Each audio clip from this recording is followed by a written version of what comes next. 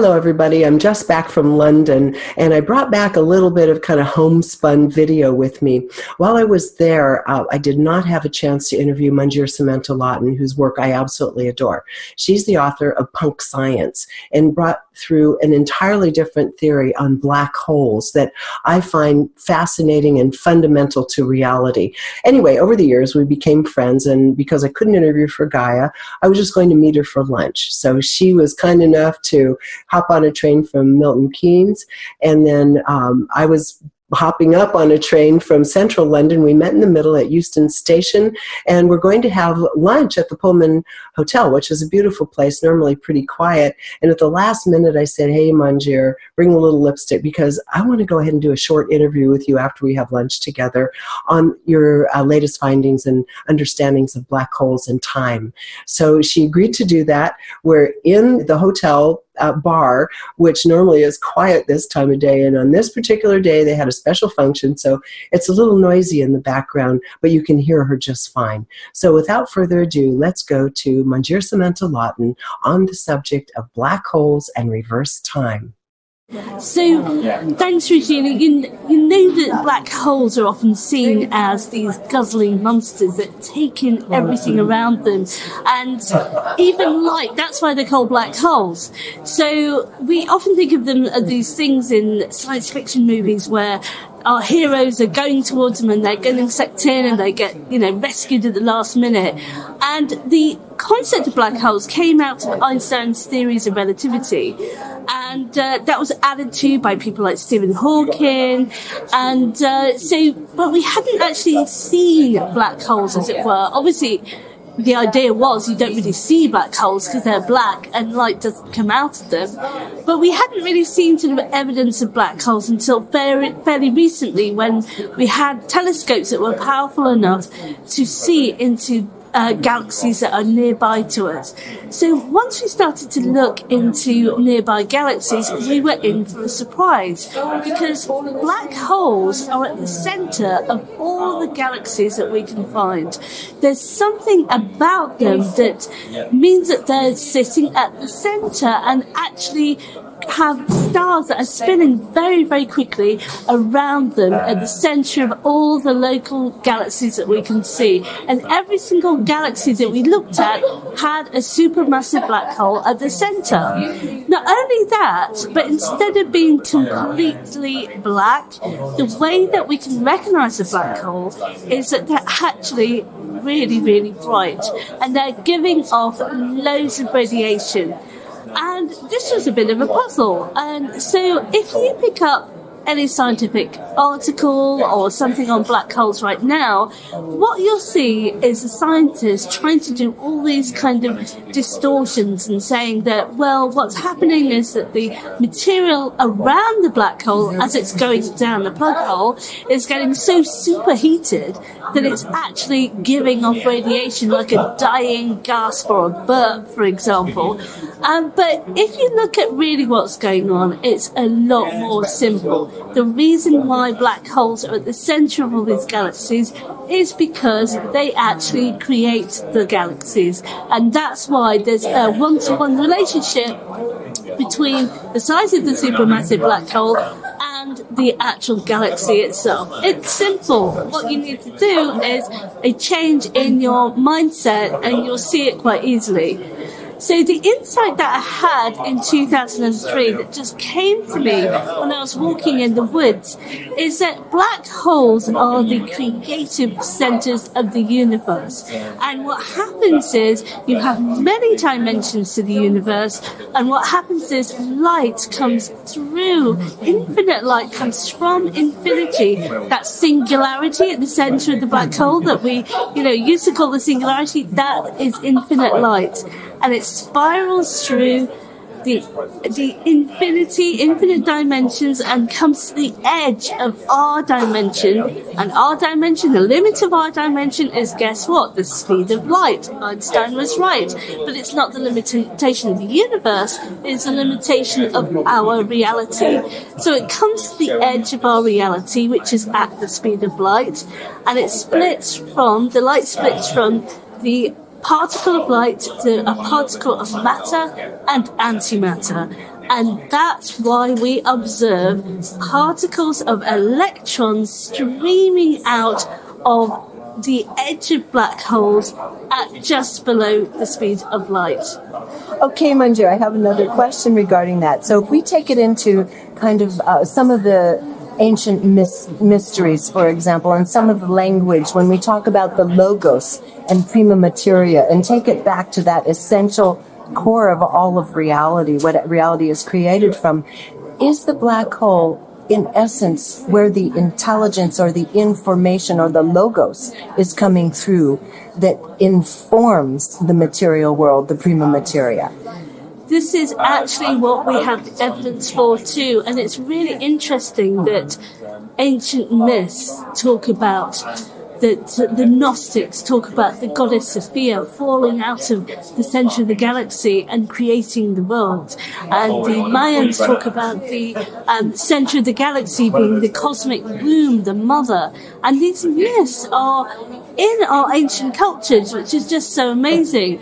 So what the important thing to realize is that this signature doesn't just happen at the center of the galaxy, it happens every single level of reality.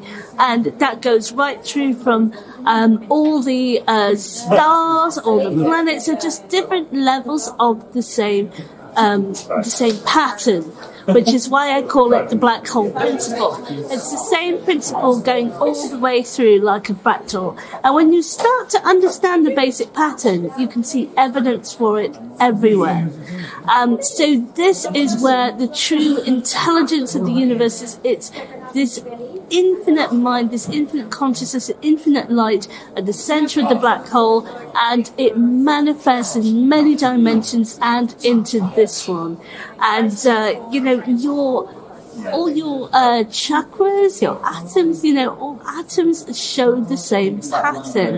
And there's a lot to go into now, but when you actually look at the sort of pattern of the matter and the antimatter doing a dance, coming together, turning into light, that happens in atoms too. The work of Paul Dirac, very famous Nobel Prize-winning physicist, he discovered the antimatter in atoms. So, the same sort of pattern goes all the way through. We finally have an explanation for what chakras are. They are these spiraling, dynamic things that aren't in this dimension but create the physical body.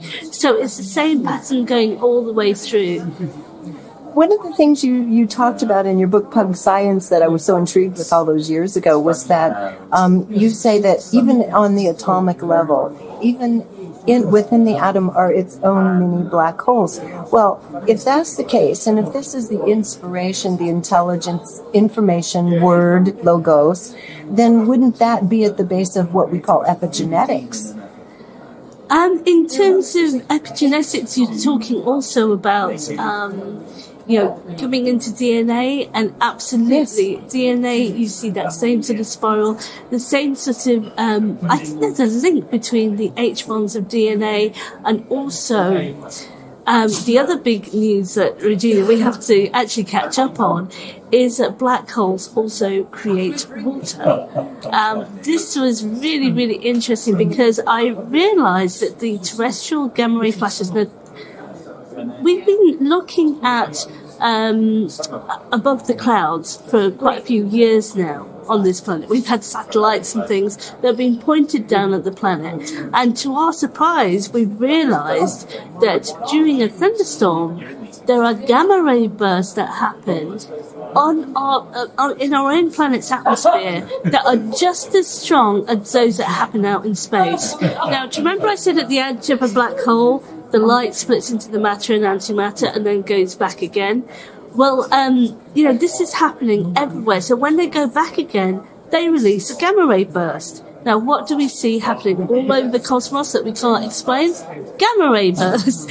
And explain this, how this would work just down to the micro level and even on the cellular level. That's going on all throughout the universe. So those are the gamma bursts that happen in our thunderstorms, and we have these photons actually coming off our bodies as well. And that is what people like Fritz Albert Pop is picking up as biophotons. So these pulsing emissions is breathing, because the black hole principle is about breathing. Sometimes the breath goes one way and it produces the matter and antimatter, and then they recombine again. You may recognize this as something called a zero-point field, but it's actually coming out of these black holes.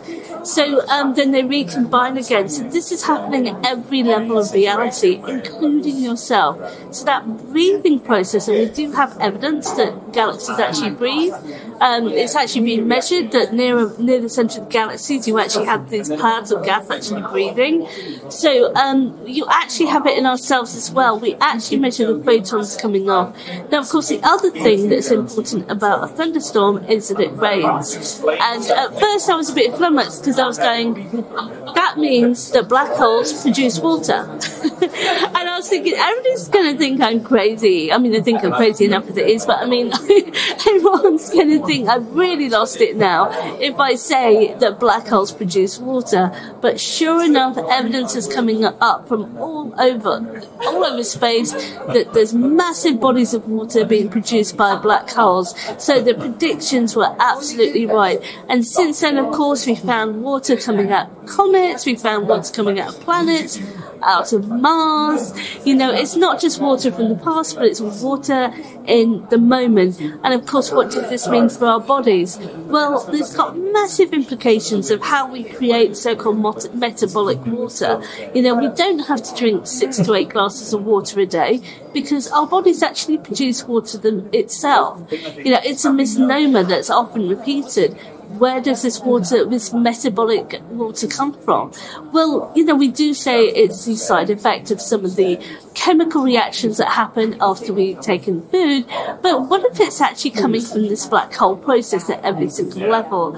So also in terms of the epigenetics, you have these interesting bonds between the bases of DNA. So is there something in that as well, in the uncurling and coming together of DNA, the breathing patterns of DNA that's taking in, and you have this same spiral patterns of DNA as well that you see throughout the cosmos.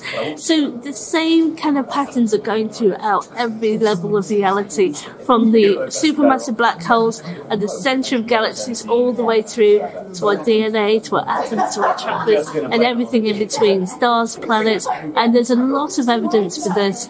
And I could go on all day about the evidence. And I find, to me, the interesting and edgy part of it has to do with intelligence on all levels, whether it's intelligence by way of inspiration or desire as creators ourselves, as a great creator, how that is informing the output and the physical expression through these black holes. I find fascinating. Can you speak a little bit to the interface with consciousness? Oh, absolutely. I mean, as a lot of the amazing quantum physicists that rebel quantum physicists such as Peter Russell and Amit Goswami, who I'm sure you've met up with in your time, they've actually talked about how the logical conclusion of quantum physics is that everything is consciousness, that is the fundamental reality, really. So absolutely, we're talking about the light of consciousness that is manifesting in all these different levels and into what we call physical form. This solidity is really just an illusion, and we know this now from our science, from our experiments, that if we break this down, if we look at the atoms, there's really empty space, there's really nothing there, there's just really possibilities.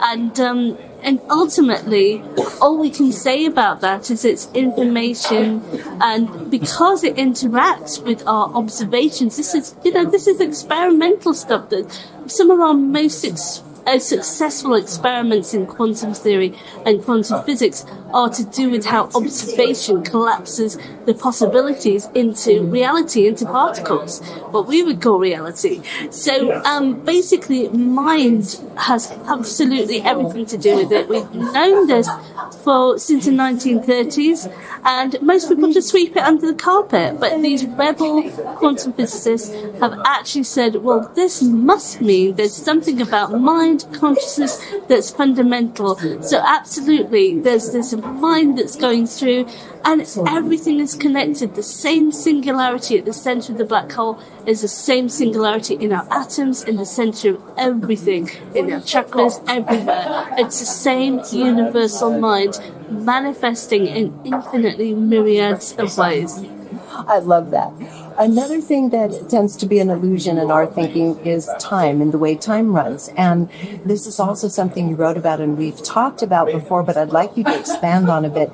And that has to do with the notion of mirrored time. We tend to think that time is a linear thing that marches on. We either catch the train or we don't, so to speak. But in fact, you say there's an entirely different reality that most people don't know about that is mirrored in time. You know, time is a real puzzle when it comes to physics, because we used to think of what's sometimes called Newtonian time, where there's this clock that's ticking away no matter where you are in the universe. But of course, with the advent of Einstein's thinking, we realize that time is relative. So it depends on how fast you're traveling and whereabouts you are in the universe, and the interaction with gravity as to whereabouts, how fast time seems to be going in your reality. So if you're going at almost the speed of light, time seems to slow down to almost infinity. You know, so and that affects aging and all sorts of things. So we know from those times that time is something that is weirder than we possibly thought. Now, what I'm saying with the black hole principle is that there are different actual zones of time, and one of them is when that light, which actually is timeless, so the light that splits out of the black hole, it creates this region of matter, that's the electron bit, and that's the bit that has positive time. Now that's what we're used to, where the baby grows up into the adult. But then there's this other sort of mirror universe, that's the antimatter, the actual opposite of that matter, and that's what we call the positron, and that region has got the negative time and the negative mass and all of those things that go with antimatter, and that's in a slightly different zone. That's in the C² zone. So these are kind of mirror images of each other. Now, ultimately, those two regions cancel out, and we are left with the eternal now. But our point of awareness is actually that something grows from a child to an adult. And but actually in the negative time region, it's going backwards. So ultimately, everything is simultaneous. Everything is in the eternal now. You could say that it's all matter and antimatter, basically light in disguise, pretending to incarnate. But ultimately, it's still light. So it's both in time and out of time at the same time. How does that affect our functional reality when we're looking at time? Because on one level, it's almost as though something has been set into motion or prescribed, so to speak. This is a hard one for people to really get through, because the ego self wants to be in control. And the idea that everything in your life is already predestined is really difficult for the ego to take, because the ego wants to be in control. When you realize that this applies to yourself as well, that you have aspects of you that are multidimensional, that are all the way to infinity, then you realize that it's not your ego self that is in control. It's what you might call your higher self, the part of you that's outside of space and time, that aspect of your consciousness. And it's that part that's really putting the events of your life in your timelines, the C and C². And then we have this concept in esoteric philosophy of surrender to the higher self. And when you start to live like that, when you realize that you're not pushing from behind, as it were, pushing it forward into this forward timeline, and you're actually allowing the events of your life to unfold. It doesn't mean that you don't do anything. It actually just means that, you're flowing with where it needs to go. So a river flows, it doesn't just stay static, but it's flowing in the best way. So when you're surrendering to the higher self, that's more of the life that you're living, and you realize when you look back that that's what's been happening all the time. You're just not aware of it. So it's not just about sitting there and go, well, everything's all happened. It's about tuning into your heart, going, okay, what is it that needs to manifest in this moment, and also letting go. It's incredible when you realize that that traffic jam that held you up, that was supposed to happen. That's a higher self put that there, and you understand that there was a reason for it. Maybe you avoided some sort of accident. When you start to realise this, the regret in your life goes. You start to live in a different way, and that's the true liberation of the black hole principle in your life. I love that. I love it now. I loved it then. And something else that's come up, which we were talking about, we had a little lunch before this, that you've been working on in terms of timelines. I found fascinating because you're saying that these black holes are constantly breathing in, breathing out. They're expanding and contracting. And that during another time in history, we were able to see into other realms as a result of this. This is is this a discovery of yours or something that others are working on at this time as well? Tell us about that. Well, as you know, and watching your videos previously has been so inspirational. There is this concept called, the cycles of time, the golden year, going from the golden age to a dark age and back again. And if you look at this, really, it's a sine wave or a spiral. And so my idea is, and this is not something that this time I have the astrophysics for, but there's also a big black hole of time, as it were, breathing in and out and spiraling. And that's why we go through these eras. And it's something called the accordion effect. So if you look at an accordion, the levels of the accordion sort of come together and breathe apart, and you see these levels. And that's like having the dimensions come together and apart over time. And when they're closer together, it's almost like what we call the veils are thinner. And so that's when we had the ancient people who could see the gods, quote unquote, more easily, because we talk about people in the Bibles living long lives. Well, that's when space and time are different. So the people, the antediluvian kings who lived these absolutely fantastic lives, their years, their time were not the same as it is now. And we always look back at history thinking that we've got this Newtonian clock. Well, sorry, but physics doesn't work like that. Time is not absolute, and we're still seeing things through that sort of lens. So we need to bring together the archaeology and the history and the physics to realise, well, what we call back then, time and space itself were different. So why not? Because that's what Einstein has been telling us for quite a long time.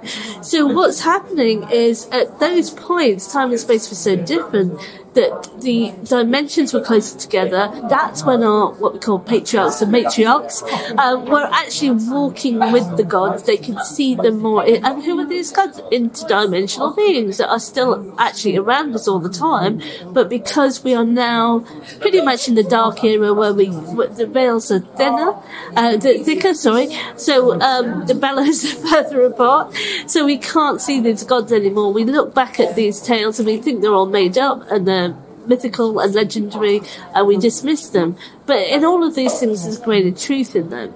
And so this is where we are now. As people are waking up again, they're starting to have angelic, guides appear to them, things like that. We're slowly edging back, and the breath of the black hole is going the other way, and we're going slowly back to a golden age.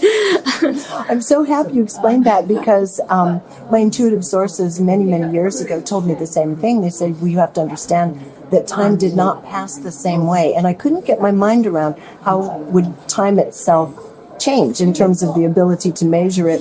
And I love the description you just gave with the breathing black hole essence of time. That makes sense. The collapse and the expansion, close together in dimensions, and then breathing apart again. So, we only have a few minutes left, Manjir. So anything else that you're doing right now that you want to catch us up on, because you're always on the cutting edge? Thank you. Well, if you go to my website, paradigmrevolution.com, or if you can't remember that, just go to punkscience.com. You can access the online courses that I'm doing. I've got one called Simply Divine, which breaks it all down for you, how the black holes affect your life. So that's live right now.